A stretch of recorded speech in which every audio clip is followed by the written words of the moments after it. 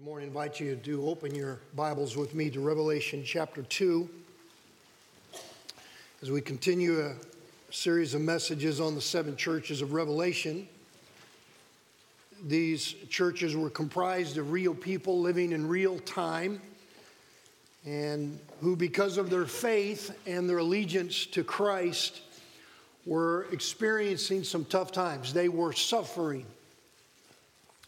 The Roman Emperor Domitian was persecuting Christians. He was persecuting them because they failed. They refused to acknowledge him as divine. Christians in the first century refused to worship Greek deities and gods and goddesses. And due to the rapid growth of the gospel expanding and many coming to faith, they were viewed as a threat. Possibly they might revolt. So the easiest solution was to eliminate them, to ban them, to banish them, to arrest them, to crucify them. Many were arrested and fed to wild animals, some in the Colosseums, others just tortured and crucified. And it was in the face of such brutal and inhumane conditions that Christians began to flee for their lives, leaving jobs, leaving their homes, leaving family, leaving relatives. Someone might be thinking, well, all of that's good to know, but so what? What does that have to do with me today? Is any of that relevant for today? That was a couple of thousand years ago. And I want to propose to you again, these messages are relevant, first of all, in two ways.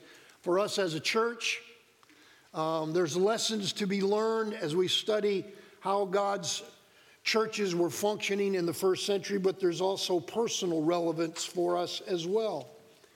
What happened to these seven churches of Asia Minor can also happen to us as individual Christians. We saw last Sunday the church at Ephesus, they had left their first love. And so, for example, it's easy for you and I to lose our first love. Some of the churches had compromised. It's easy for us to compromise. And so on and on. There's relevance as we go through these seven churches. This morning I want to invite you to consider with me the church of Smyrna. And so in Revelation chapter 2, we'll read there. The preface to this is, you remember, there's a promise in the book of Revelation, verse 3. Everyone who reads these words, who hears them, who keeps them, will be blessed. That's in Revelation 1:3. That's how the book of Revelation begins. It also ends in Revelation 22:7 with the same promise. Blessed is everyone who keeps the words of this prophecy. And so I invite you to read with me about this suffering church in Revelation chapter 2, starting at verse 8. And to the angel of the church in Smyrna write, these things says the first and the last, who was dead and came to life. I know your works, tribulation and poverty, but you are rich.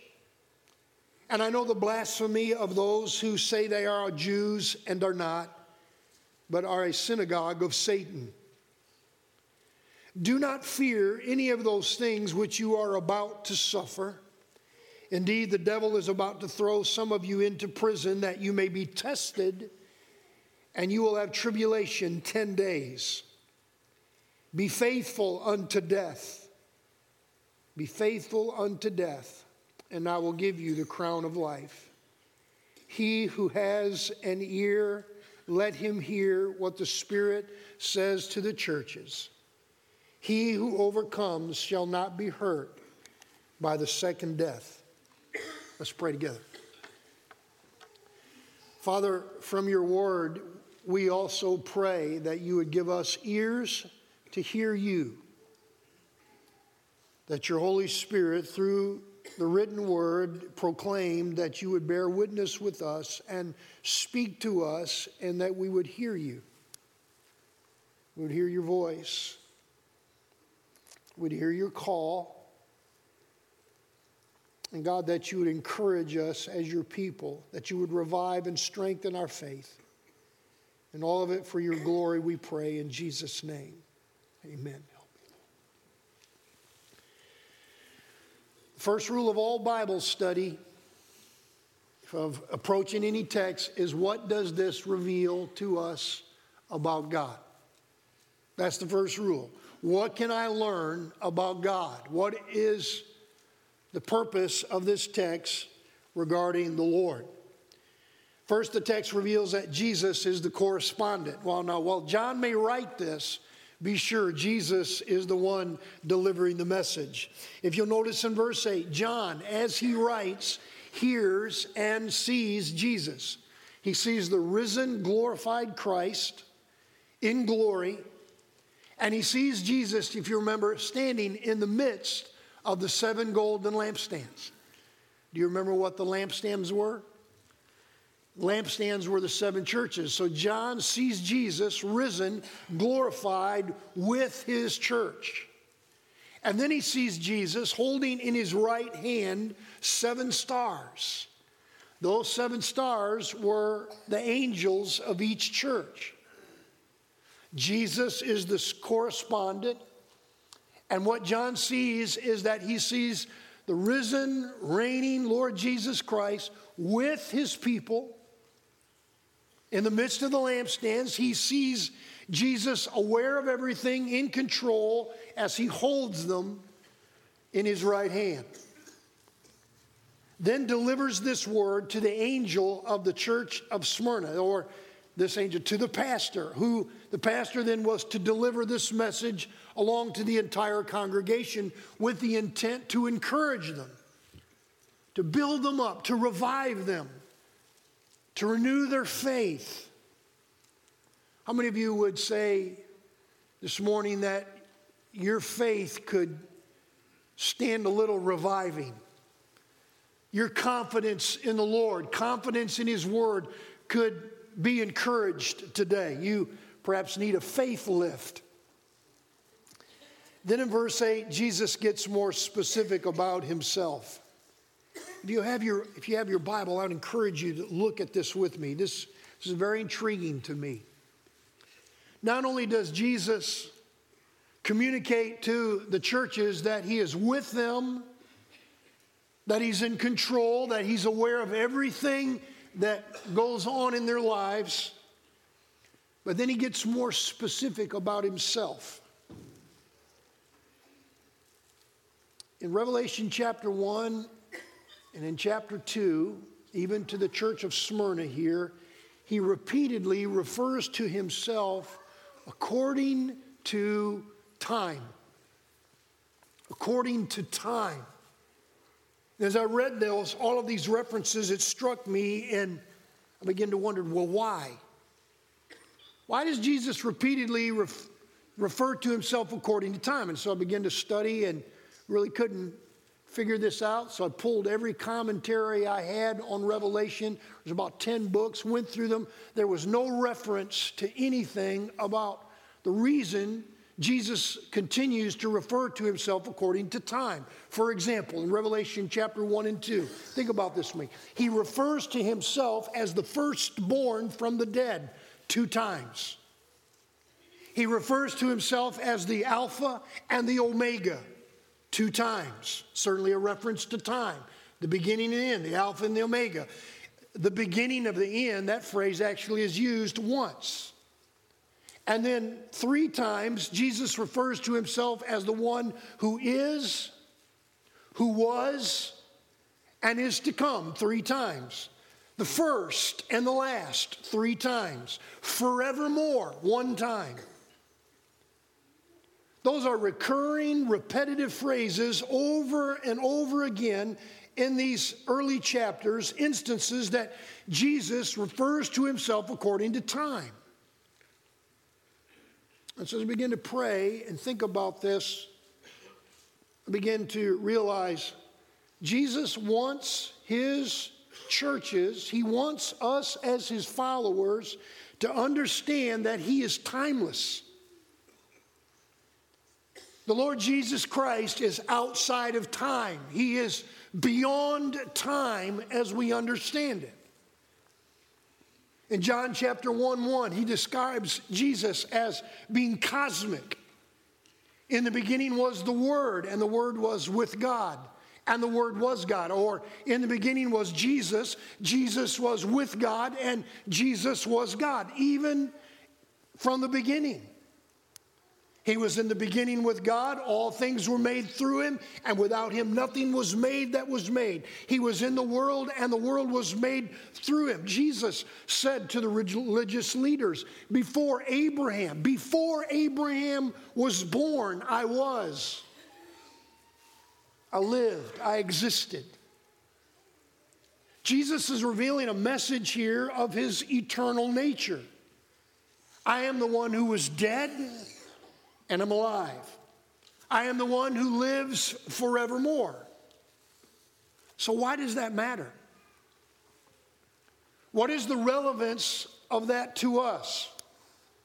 Let me share with you three perspectives, some things that I feel like the Lord helped me to understand. The first, this is relevant because your life and my life is brief.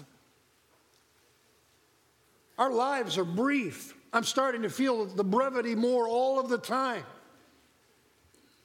James says, your life, my life is like a mist. It's like a vapor that is here for a short time and then disappears. It quickly vanishes. The Bible says that your life is like a flower of the field that soon will fade. Your life is like grass. The Bible says that will soon wither. In Ecclesiastes, Solomon wrote that life is only a few days full of trouble, and then it is gone. It is no more. Jesus once described in the Gospels a man who lived for himself. His purpose for living was to acquire more and more wealth, of accumulating more and more, reaching for that which was newer and bigger and better. And Jesus describes him as a man who saved everything he acquired, who even invested it. He laid up treasures on earth. And then after he'd accumulated so much, he said, I'll retire. I'll retire now and I'll kick back and I'll live the good life and maybe buy myself a beach condo. And every morning I'll walk along the shore and pick up seashells. And every afternoon I'll slip off and get 18 holes in. I'm now going to live the good life. Do you remember what Jesus said about him? Jesus said, what a fool. Why? Why did Jesus refer to the man as a fool? Well, he goes on to answer, because he gave no thought to the brevity of his life. He didn't realize that his life was uncertain, that he might die. No consideration of ever serving anyone else. No thought about where he would spend eternity. And you remember what Jesus said? For tonight, fool, your soul is required of thee. Jesus understood, because of sin that results in death, that our lives are brief and are uncertain. This is also relevant not only because our lives are brief and uncertain, but because Jesus is in control of time. There's two words in the New Testament for time, chronos and kairos. Chronos refers to quantity of time. Jesus controls time. Jesus controls the kairos time, the quality of time. And so when you and I, like the church at Smyrna, are going through times and seasons where things are changing, and there's some stress and some loss and some pain and some accompanying suffering, and when the world appears to be coming unglued and tornadoes come and markets crash and banks close and spiritual leaders fail and fall and on and on and on, when we grow older and our health begins to diminish, there is one who remains constant.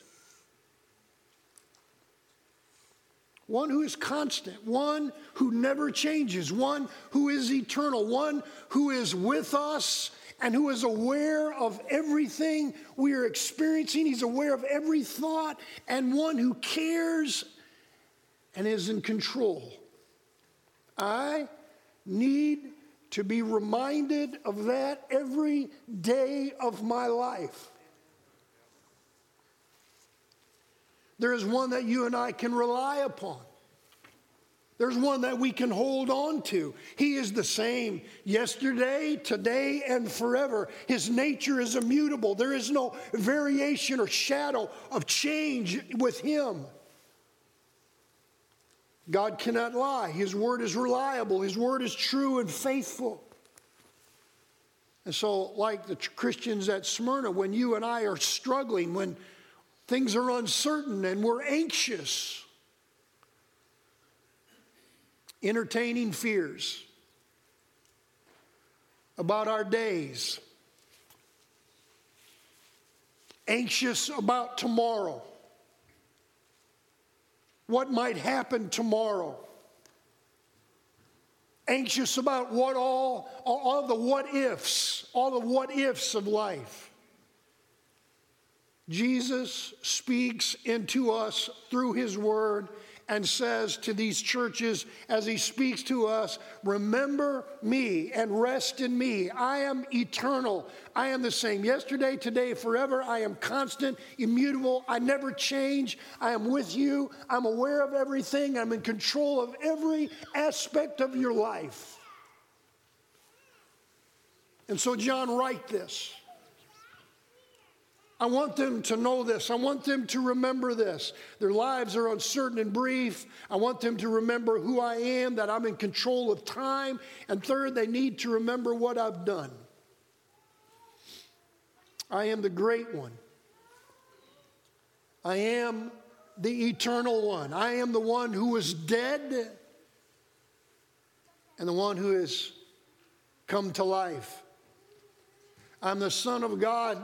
I took on human flesh, became incarnate, born in the likeness of men, submitted myself to suffering and death, even to death on a cross, and died. I, the Son of God, one fully equal with God, having the same nature of God, became fully human, took on flesh, and died, and was buried in the earth.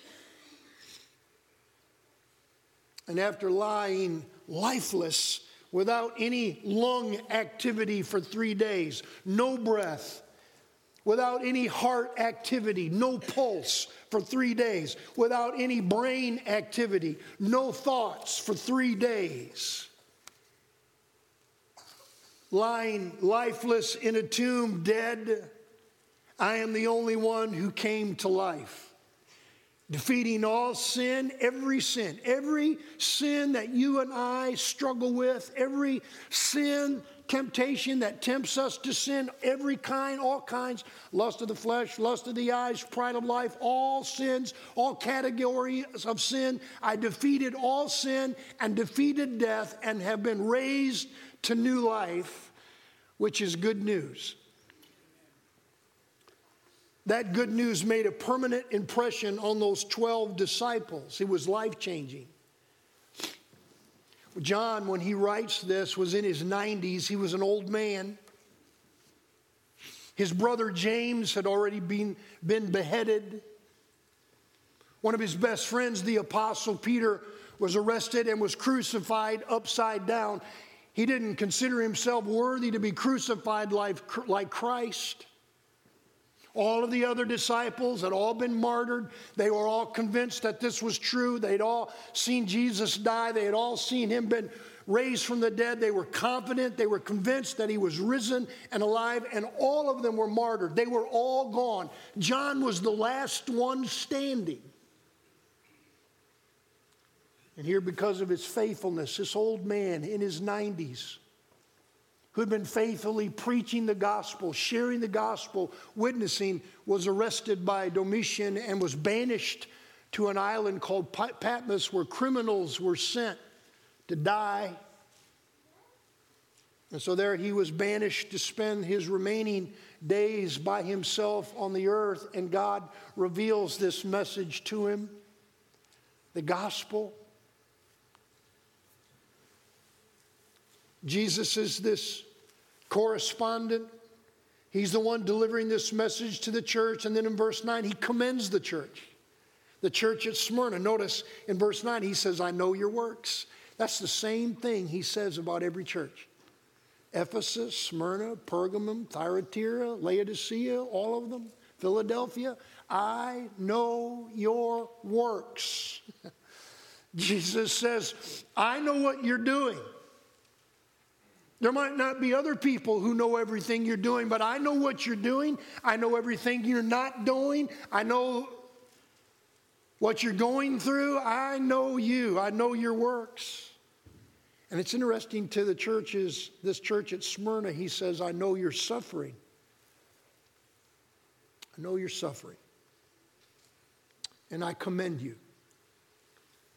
There are no words of condemnation, no criticism for Smyrna like there was at Ephesus. Remember, he commends Ephesus, but then he says, but I have this against you. There were some words of condemnation. You have abandoned, you have left your first love, but no words of condemnation for Smyrna. They were suffering. He says, I know your tribulation. The word is phlepsis. It's a Greek word that means pressure. Pressure. I was thinking about pressure.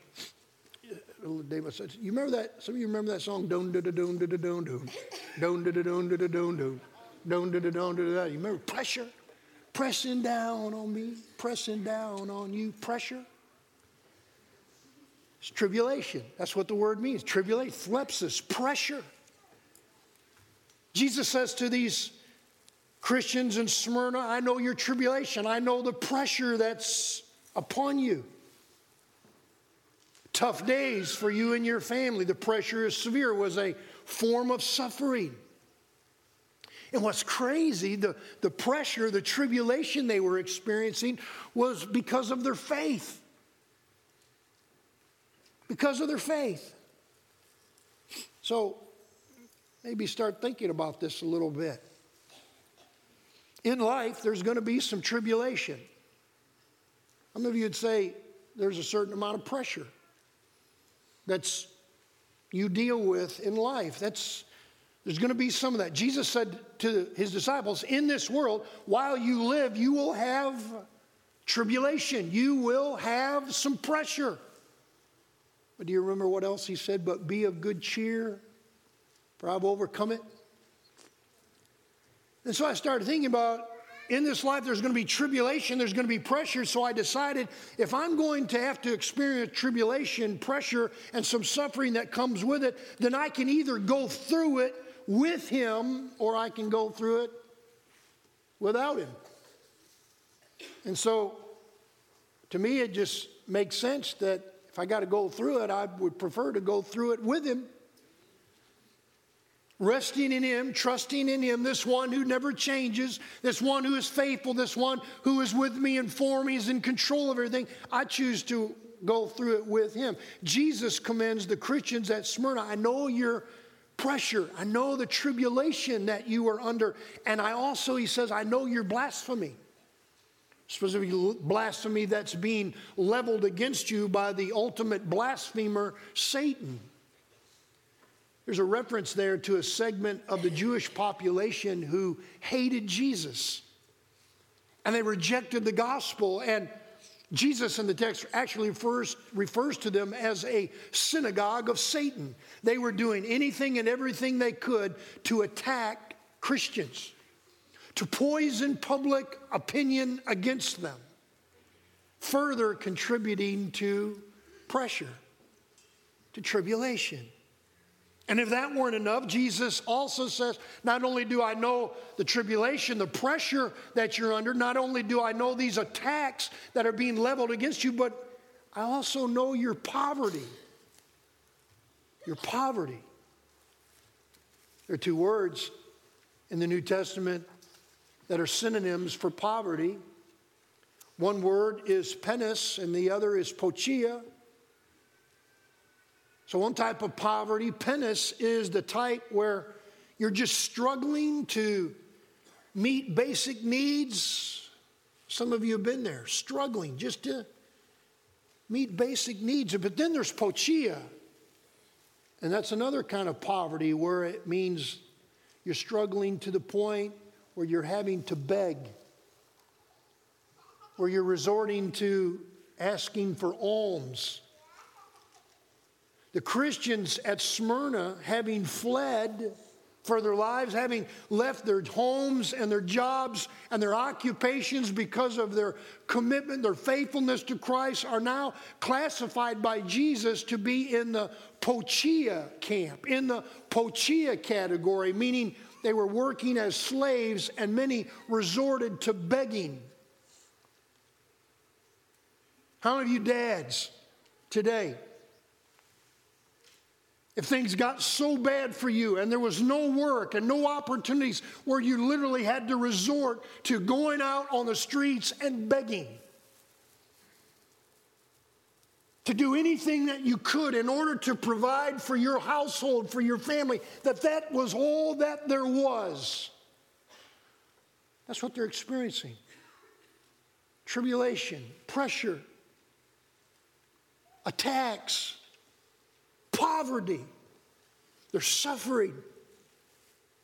And if there was any church, any group of Christians who had every reason to collapse and throw in the towel, it would have been these Christians in Smyrna. But unlike the church at Ephesus who had left their first love, this church remained faithful. And in verse 9, not only does Jesus says, I also know the tribulation, and I know you're being attacked, and I know your poverty, and you're experiencing tribulation. But notice what Jesus, he adds that little phrase. Now, I know you're impoverished, but you're rich. You're rich.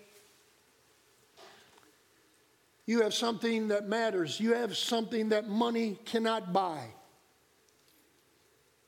I remember a conversation I had some years ago with my dad, and he was always acting goofy and cutting up. Half the time I couldn't tell when he was serious and when he was not. And I remember one time he asked me about our kids, our 3 daughters and our son. He said, how much money would you take for one of your kids? I didn't know if he was serious or being goofy. And I said, and he asked me again, how much money would you take for one of your kids? And I said, I don't even know how to answer that. There's no amount of money that I would take for one of my kids. And he said, so therefore you have something that money can't buy. It's priceless. You're rich. If you think about these Christians at Smyrna, in the midst of their tribulation, their pressure, and their attacks, and their poverty, and their suffering, Jesus sees them and he says, you're rich. You have a relationship with me. You've experienced my grace, my mercy. Your sins are forgiven. I'm with you. I'm working for you. And guess what? You have hope. Eternal life. The gospel, you are rich. I would say the Christians at Smyrna were a poor, rich church. Completely different than the Laodicean church that we'll see in a few weeks. In Laodicea, chapter 3, verse 17, that church, Jesus says, they viewed themselves as rich and wealthy, and they didn't think that they needed anything, but Jesus viewed them quite differently. He said, you may think you're rich and wealthy and have everything you need. Jesus says, I see you, and I see you as poor and blind and miserable and wretched. You have nothing. In their suffering, their tribulation, their attacks, they were rich. Jesus is the correspondent. He commends them. And then in verse 10, he issues this command. Do not be afraid. Do not be afraid. And he warns them, for more tribulation, more hardship, more suffering is coming. You're going to be tested for 10 days. And some of you are even going to be cast into prison. But don't be afraid. It is never fun to go through tests. It's never any fun. Some of you are being tested this morning. There's things in your life that are stretching you and you're struggling with. There's tests that you're experiencing. And it's never fun, but testing is always God's means for building faith. There's a weird verse in James 1, you know it. Count it all joy when you are tested. Isn't that weird? Count it all joy when you're tested, when you're struggling, when you're experiencing tribulation and pressure. Why? He says, because the testing of your faith is what I, God, will use to bring you to myself, to teach you to depend on me, to draw you closer, to build your faith and your patience in me. It's like building muscle. I got a picture this week of a young guy. He grew up in the church. He was a skinny little, scrawny little kid. His name was Brandon, and his parents called me last week. They knew about some of the tornadoes here in Mississippi, and they just called to see if Mindy and I were okay. I said, we're doing fine. So then they told me about this little skinny kid that grew up in the church, and he's a bodybuilder, and they sent me some pictures, and it's pretty crazy looking. I mean, pretty crazy. I mean, he's on something. You know. I didn't tell him that, but James, he's juicing up with something to look like that. Muscle, you work it, you tear it down in order to build it up. God loves you. He loves me. He wants us to be close to him. And sometimes the only way that he can get that to occur is to tear us down in order to teach us to run to him. He tests our faith to strengthen us, to draw us closer to him. The text finally closes with some counsel. Again, no words of condemnation, no reprimands for these suffering Christians at Smyrna, only encouragement. They were hurting, they were suffering tribulation and poverty, and Jesus says to them in verse 10, be faithful, remain faithful unto death. Unto death. You've been saved by grace, you also will be sustained by grace. For even when we are faithless, he is faithful. There's a Bible verse from 2 Timothy chapter 1, verse 12. It's one of the first Bible verses I can ever remember memorizing because it was a Bible verse that we sing about in a hymn. And so I memorized it as a little kid. For I know whom I have believed and am persuaded that he is able to keep that which I've committed unto him against that day. Any of you ever remember singing that hymn? You know what that verse is about? Paul is saying, I have confidence in him. The one that I have come to know, the one who has saved me by his grace, is also the one who will keep me, who will keep my commitment unto him against that day, until that day. He will hold me and sustain me and take care of me. I want to urge you this morning, the same way that Jesus counsels the church at Smyrna,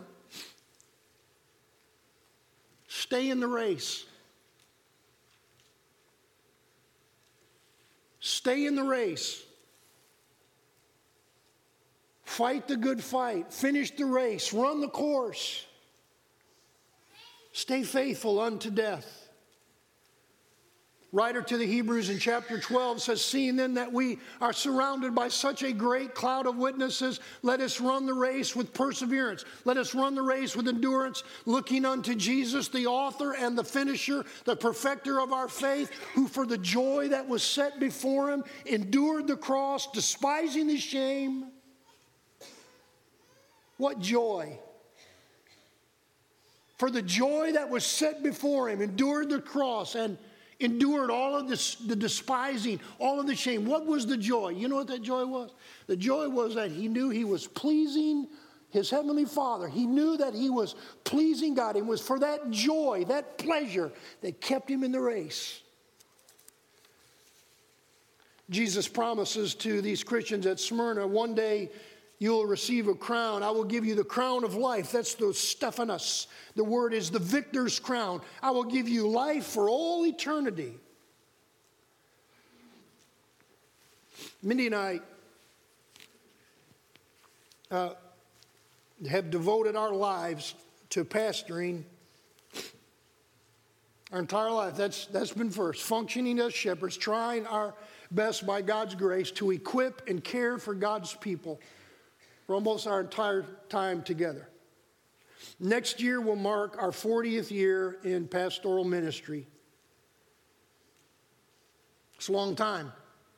Someone asked me one time, he was a seminary student writing a paper for a seminary class, so he had to interview me. He said, I had to interview a pastor, and so he came and interviewed me. He said, tell me what you like most about being a pastor. And I said, well, that's easy. It's people.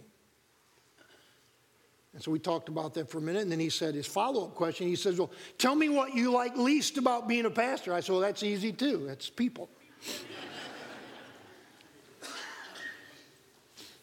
And you ask any pastor, this is not just me, you ask any pastor, wife who've been in ministry for a long, long time, and they will say the same thing. While it is not always easy, they will say, there's some blessings in it, and there's some joys in it. And God, I will say, for Mindy and I, God has been faithful to us.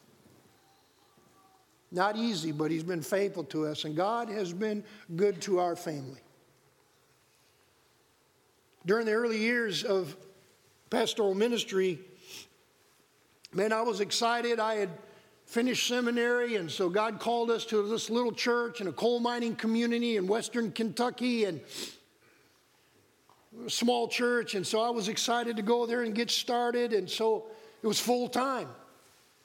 And personnel team, you all might find this interesting. What they gave me, I still have it. There's a little 5x7 index card that you write recipes on, and they handed that to me, and that was my pastoral contract. And it said $250 a week, 2 weeks vacation.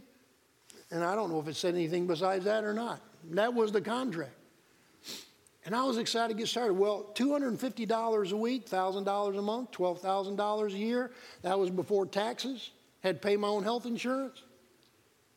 In a little tiny church, they didn't pay that wasn't very much. And so for several years, that church and some other churches where God placed us, in addition to working full-time as a pastor, I had to start finding part-time jobs to supplement our income in order to provide for our family. So working full-time, sometimes working 2 and 3 part-time jobs. Mindy also bundled up 4 little kids and would go clean houses. Maybe go clean in a house with 4 little kids. And so God provided. It wasn't easy, but God provided. And I remember some lean times when we had to go to a pastorate. Some of you remember several weeks ago that I told you the guy that meant a lot to me, that kind of mentored me. His name was Kurt Yarbrough, and he was here. You remember? Minnie and I went to them on several occasions and borrowed money for groceries, trying to make ends meet, driving old clunker cars. Thank God for the Sears credit card. That's where we got all the repairs done. I even learned how to do some repairs myself. And so things were difficult, and then on top of that, when opposition and criticism occurred, coupled with meager visible results, and when the fruit of our labor seemed sparse, discouragement came calling. And I got tired. And I got tired of it. And I felt like God had forgotten us. I'd worked, I'd prepared, was doing everything I knew to do, and had serious thoughts of walking away. And I remember praying, God, you've got the wrong guy. I don't think that I can do this year after year after year. I think I've had my limit. And looking back, I can see now how God sustained us and how God taught us some valuable lessons going through some of those things. And they were, again, weren't fun, weren't pleasant at the time, but I wouldn't trade them now. There are two things that have kept us in the fight, and I want to close with this. Two things that have kept us in the race. You hear Jesus says to the Smyrna Christians, be faithful, remain faithful unto death. Two things that sustained us. Number one was our sense of calling. God's call upon our life has never left and has continued to hold strong. And the second has been we have witnessed and experienced God working faithfully through His Word. I've been greatly encouraged personally through study, time alone with God in His Word. And I've been encouraged watching God work in His church through the ministry of the Word. And learned the only thing that really will sustain us is God and His Word. God does not call all of us, most of you, are not called to full-time vocational ministry. However, He does call all of us unto Himself to follow Him, to take up a cross, and to live for Him on a full-time basis. We all share that together. And I'm saying this, I promise you that as you live for Christ, testing is going to come. Spiritual testing. There's going to be some discouragement that comes. There might be some difficulty. That is no respecter of persons. And discouragement may visit you. But God will revive you through and by His Word. Some of you this morning are going through some challenges, through some difficulties, struggling with some decisions, perhaps even to the point of hurting, and you're trying to cope. And I've shared this with you before. After living a few years, I've discovered that life is hard for every person. Life is hard. And everyone is trying to figure out how to cope. How to cope.